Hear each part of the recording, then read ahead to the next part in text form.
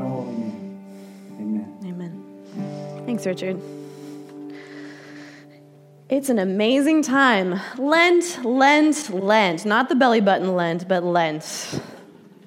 This is a season of fasting. It's a season of deciding what we're going to give up and the pressure from our friends deciding to stick with it. Well, what have you decided to give up for Lent? Might be a question that is a hot topic this week.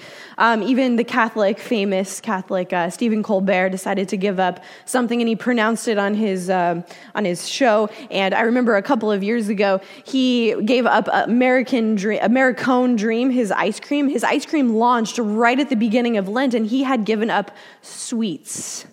So there he was at the end of Easter time, and he was just plowing through all of these Americone Dreams, and it had become the number one ice cream, and he was so excited about it. But he stuck to his promise because he said, I promise I gave up sweets for Lent, and that's how I'm going to get into heaven.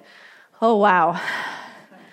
It's so frustrating that even someone as important and professing Christian on television is skewing things a little bit too much. Sure, it's fun and it's pop culture, but, well, that gives us a different taste of what Lent is really about, because he went through dozens of containers on his show, and it's about binging now all of a sudden. Now, I have given up something for Lent before. How many of you? It's hard, isn't it? Yeah. I've even embarked on the sweets fast, and I got rid of all of it in my house, and the friends were on board. I even passed by the Shamrock Shake at McDonald's, and then I saw the light. It was there. But then I went to the grocery store, and there they were, all of the Easter candy, jelly beans, Cadbury eggs, Peeps. So I bought some. But I said, I'm going to wait until Easter to actually eat it. And it was on the eve of Easter, midnight, that I gorged through an entire quarter-pound dark chocolate bunny, and I felt so sick. And I was not able to go to bed. But I was able to make it through all of the season of Lent without having any sweets. It was a true Easter miracle. The bunny was gone. Easter was here. Jesus was out of the tomb. It had a perfect correlation, theologically at least. Well, that's before I knew that Lent actually has cheat days. You know how, like, when you're on a diet, there's cheat days? You can go 6 days without having all of those fatty foods and sticking with the diet, making sure that you're having the perfect amount of protein and balanced with no carbs. But then there's always the cheat day. Well, there's one of those in Lent also, because it comes off the model of Jesus's or God's 6 days of creation, and then on the seventh day, God rested. And the reality is that this Lenten observance, whatever you're deciding to do, and we'll get to that in a minute, there's a thought process behind it that goes a little bit deeper. So if you do the math, Lent, if you count from Ash Wednesday to the day before Easter, it's actually 46 days. Because it includes Sundays. Now, Lent is a time of repentance. Lent is a time of realizing what a true sinner we are, and we fast or abstain from something so that we can get closer to God.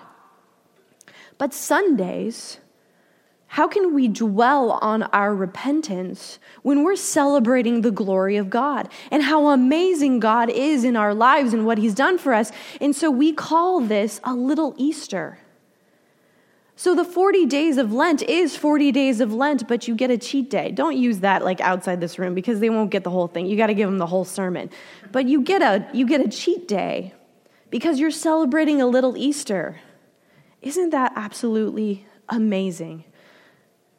And it also helps us with our Lenten devotion. Now you guys are all going to go home and eat your chocolate. I knew it. So during Lent, our first question usually that we get is, what are you giving up? It's very popular. I think I talked to about 100 children this week, and all of them are pressuring one another. What are you giving up? One of them said, I'm giving up homework. Can't do that one. Okay. But a lot of them were right on par. They want to do something, a discipline, something that changes them. And it's not just a New Year's resolution redone. And as adults, we want to go into Lent in a deeper way. Giving up sweets or beer and wine or whatever it is that you want to do, it's all good. But it's not just a New Year's resolution. It's not just about bettering ourselves, because those all seem to be very you-focused. And the conversation isn't about you. The conversation is about God and your relationship with God. And so this isn't a season of restrictions. It's a season of realizing our freedom. It's not a season of realizing our restrictions and what you can and can't do and what you're giving up and how bad you are because you failed. You already had chocolate this morning, I know it. But it's about that freedom that we have in Christ. And here, it's Sunday. Let's celebrate that. So behind me, we have a couple of photos. Perhaps you've been staring at them. And you'll see on the outer sides where the cross isn't, those panels, you'll notice some things. I think it's on, this side. I had to look. It's on this side. You'll see some things that people generally give up for Lent. Cookies, coffee, sweets. And you'll see on this side a couple of those things too. People are giving up time or giving up some extra money to give away to something like the 1 great hour sharing fish banks. People are giving up things.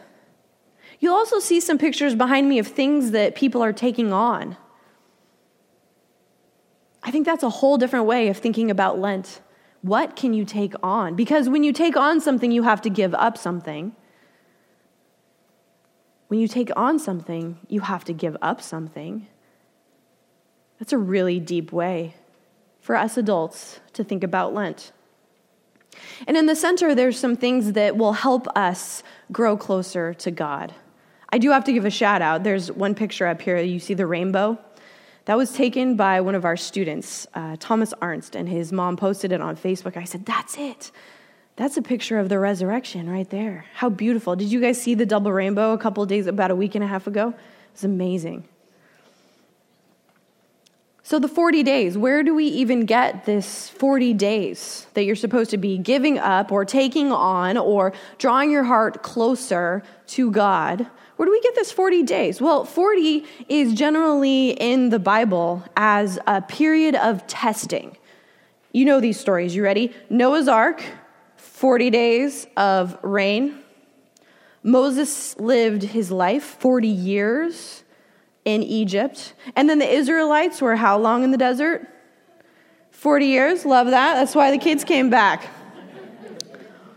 Moses was on Mount Sinai for 40 days before he got the commandments. The prophet Jonah was going to Nineveh and telling them that they were sinful people, and he did that for 40 days. And Elijah, the prophet, went 40 days fasting on Mount Horeb. 40 days is a time when we can think that we are being tested by God. And the most famous story probably is when Jesus was tempted in the wilderness for 40 days. And that's where our scripture comes from today. So let's read it.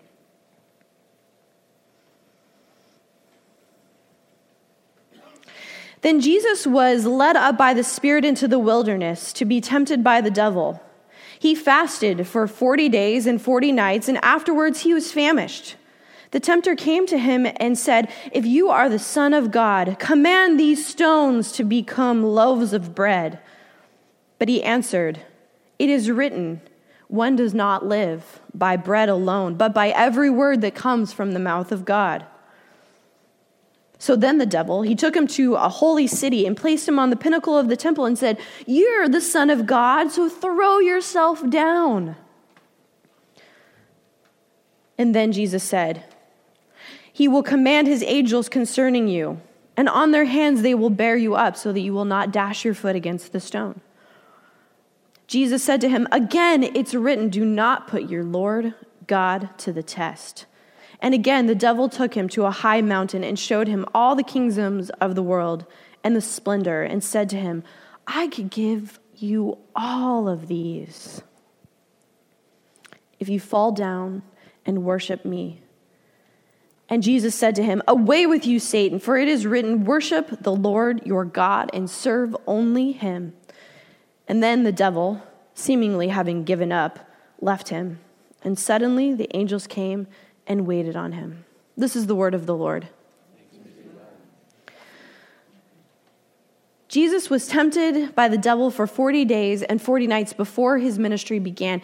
And this is an amazing thing because it shows the humanity of Jesus. Jesus was 100% human and 100% divine. We talk about this in confirmation class all the time, and it's a very confusing thing, and I think adults don't get it really either. But here is an essence of Christ's humanity, because Christ was able to be tempted also, but then his divinity comes out.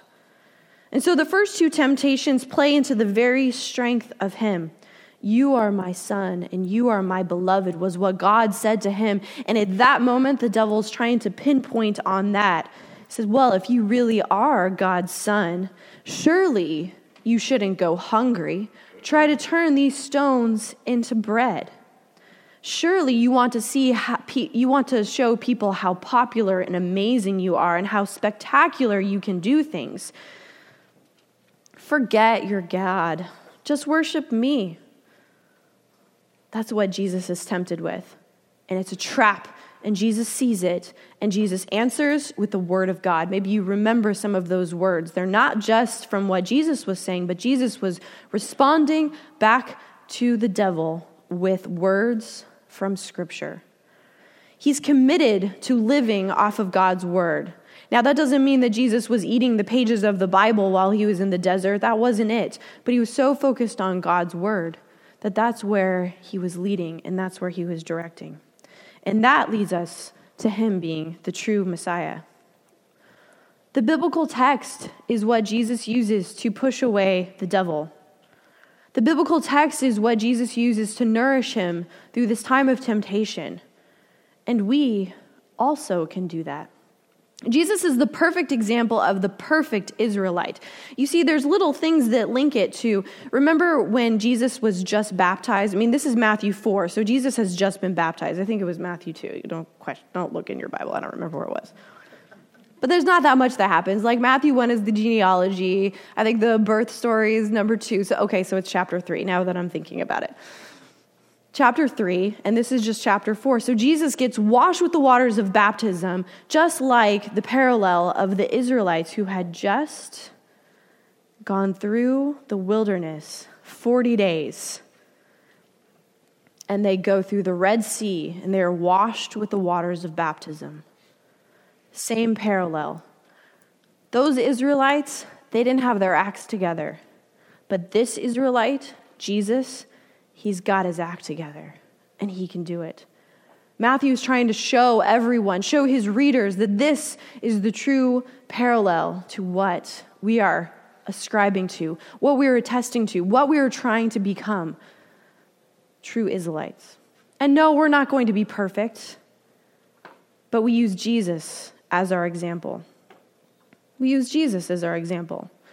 And so God has a plan for each one of you. God wants you to be the best that you can be. God wants you to be able to rely on God.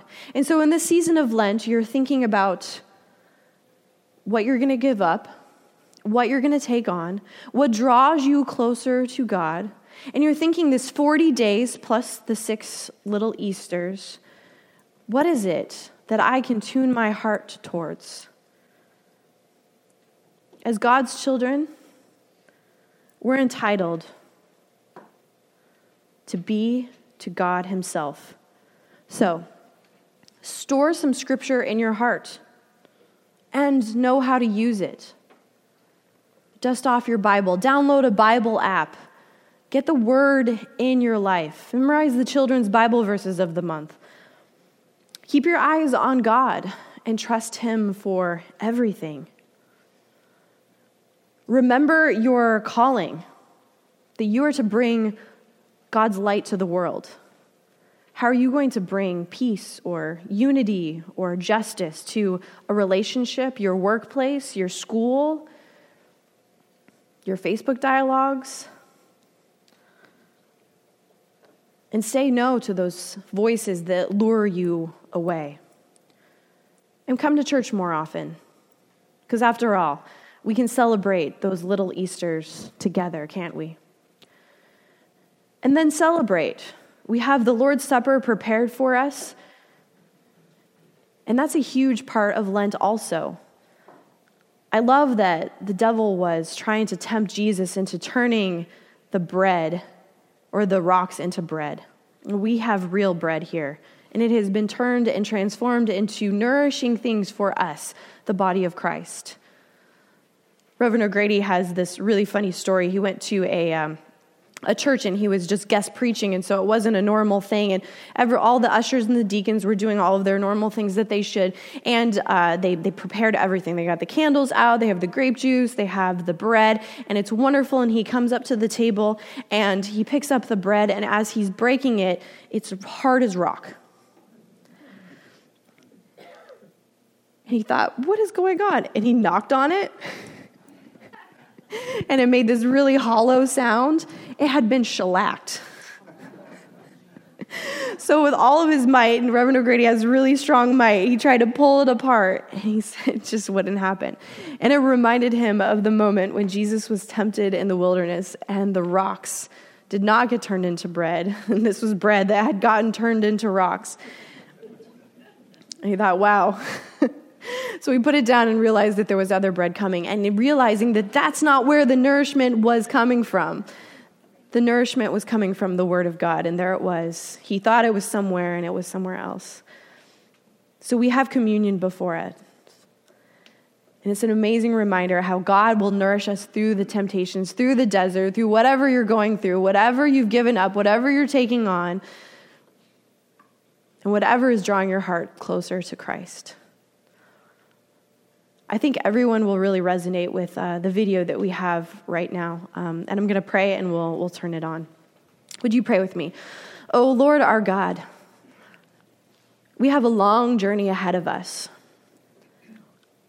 Lest the 40 days really feel like we are wandering in the wilderness. Lest the 40 days really feel like we are being punished like the Ninevites. Lest the 40 days are really filled with hunger. Be with us to nourish us and draw us closer to you. So no matter where we are at the end of our Lenten journey, let us be closer to you. In your name we pray. Amen.